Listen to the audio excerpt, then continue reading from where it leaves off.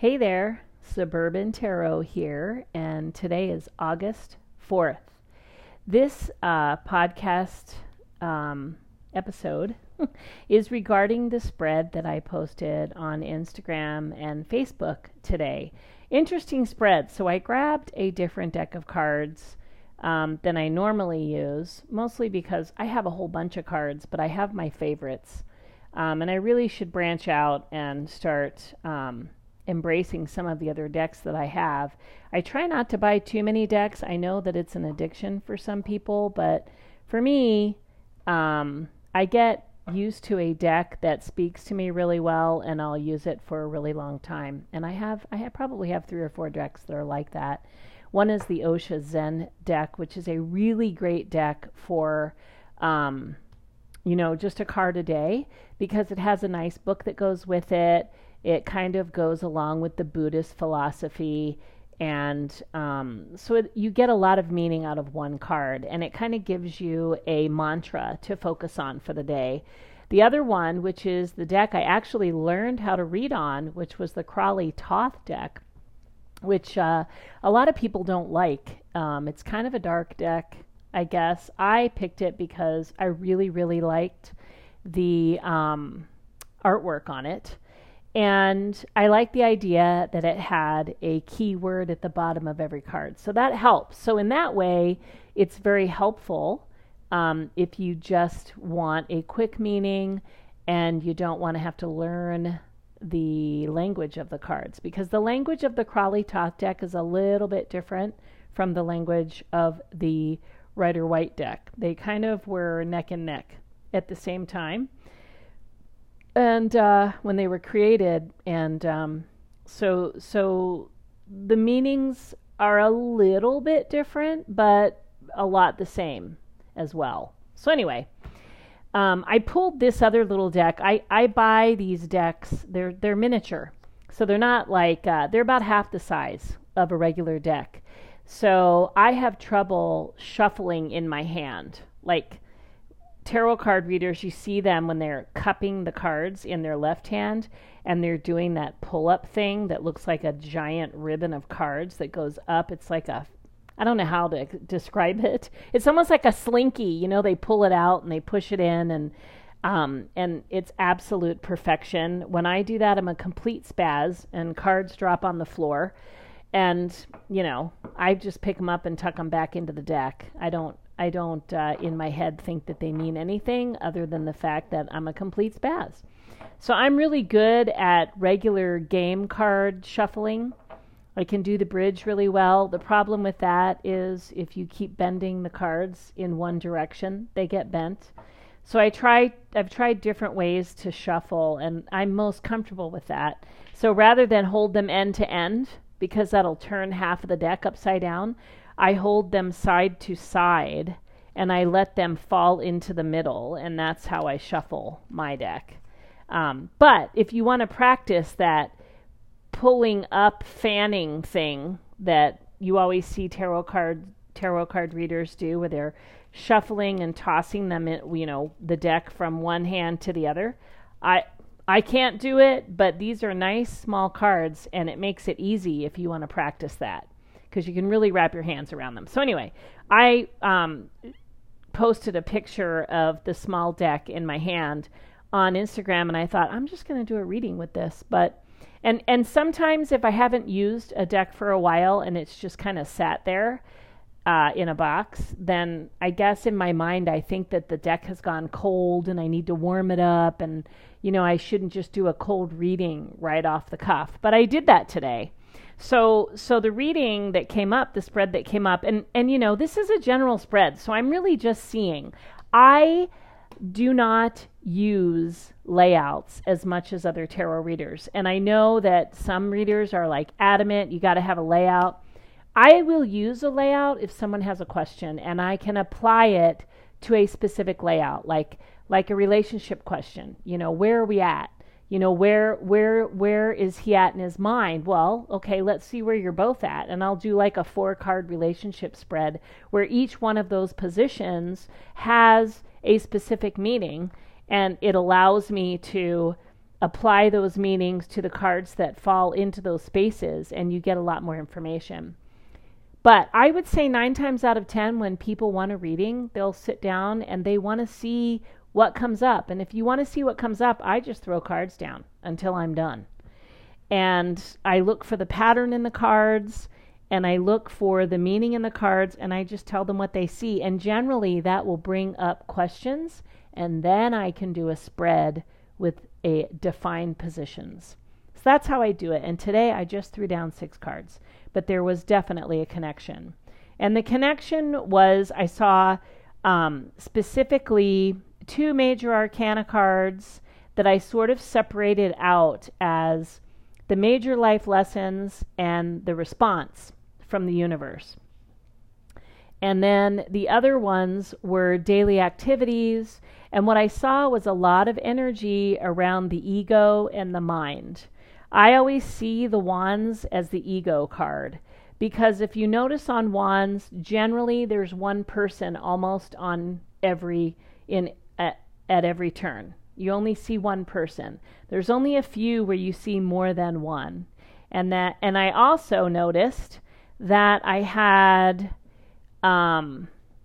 2 5 cards, and the number 5s jump out at me because 5 is a number of strife and conflict. So I saw that, and I had I had a couple of completion cards, like a 9 and a 10. So I know we're at the end of something that is feeling very heavy on this energy. So to apply this to someone, and then you had the Emperor card, which is all about control, and he's sitting on a stone throne, and he's very powerful, and he's very direct, and then you had so 2 of these cards were also swords, and 2 of these cards were wands. And that's where I get wands in ego, swords in the mind, control with the Emperor, and a completion with the Wheel of Fortune. So that's why I kind of looked at all this and went, all right, well, the overall tone of this reading is someone is feeling very sort of defensive, heavy, and deceived almost. Like they're having to fight the good fight, and while they're doing it, they feel like, they're getting kind of stabbed in the back or deceived, or others are turning their backs on them. You know what I mean? Like they're definitely not the cool kid, and they're not the popular guy. They're the guy that everybody hates right now. I mean, that is the feeling that I get. And the reason being is we have the 5 of Wands and the 5 of Swords, which is conflict with others. And the conflict is with Wands, it's trying to get your communication across, your ideas. You're trying to push your own passions forward, what you think is right. And in the 5 of Swords, you're in a battle and you've won, but you're kind of looking over your shoulder longingly at these people who seem to be, you're kind of bummed in a way. Like you've won, but what was the price that came with that win?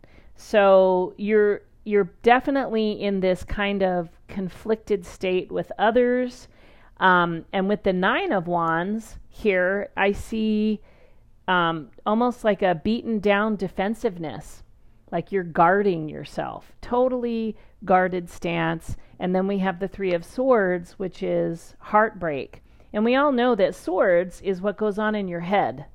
Wands is actual action and movement, and energy and fire and words, communication, anything that can be done to move something forward. And when you're at the end of all of this in the Wands, you're almost defending your position because you've been doing it alone. The only place in the Wands you see other people, really many other people, is the 5s, because others are trying to get their thoughts and their point across as well. So you're kind of all bouncing off of each other and battling to see whose passion, whose energy is going to rise to the top and be the prevailing answer. And for the person who's doing the reading, it's theirs. And this can put other people off. There's an overall tone in the wands of I've got to do everything myself, and my way is the best way. And I really, this is my passion. I feel very strongly about it. So almost in every card in the wands, this person is defending their position and moving it forward. So they feel strongly about that, and it's because of that behavior that in their mind, others are against them. It's almost a heartbreaking feeling, which you can kind of see in the Three of Swords. So with the Emperor, there's a lot of control energy here, and the Emperor is all about control. And, control can be a good thing at times, and it can be a bad thing at times. It's how you present it. And if you present it as my way or the highway, you're going to put other people off, and you're going to feel like an outcast or an outsider. They're not going to want you around because you're a pain in the butt. You don't listen to anybody else. And then with the Wheel of Fortune, it's a 10. It's not a 20 in the journey through the major arcana. It's a 10, so it's a midway point. And there's a new beginning starting over at this point. And with the Wheel of Fortune, you're either at the bottom of the wheel or you're at the top of the wheel. And it's the understanding that wheel goes around and around. And kind of a well-balanced person accepts the fact that sometimes things are going well and sometimes they're not. So I feel like the lesson here is the Emperor, because it's all about control and how you manage that control. And clearly this person is not managing it well, because they are definitely in this heavy, nobody likes me kind of feel. All right, there's a lot of conflict around them, and it may be because they're a little over controlling. And so I feel like with the Wheel of Fortune, it's the universe responding, saying, okay, I know you're feeling this way right now, and you're feeling like you're at the bottom of the wheel, or maybe you're at the top of the wheel and you don't realize it. You're at the top of the wheel, but you've freaking fought hard to get there, and it came at a price, and you lost all your friends. And this is heartbreaking. But tomorrow's a new day. You're going to start over fresh.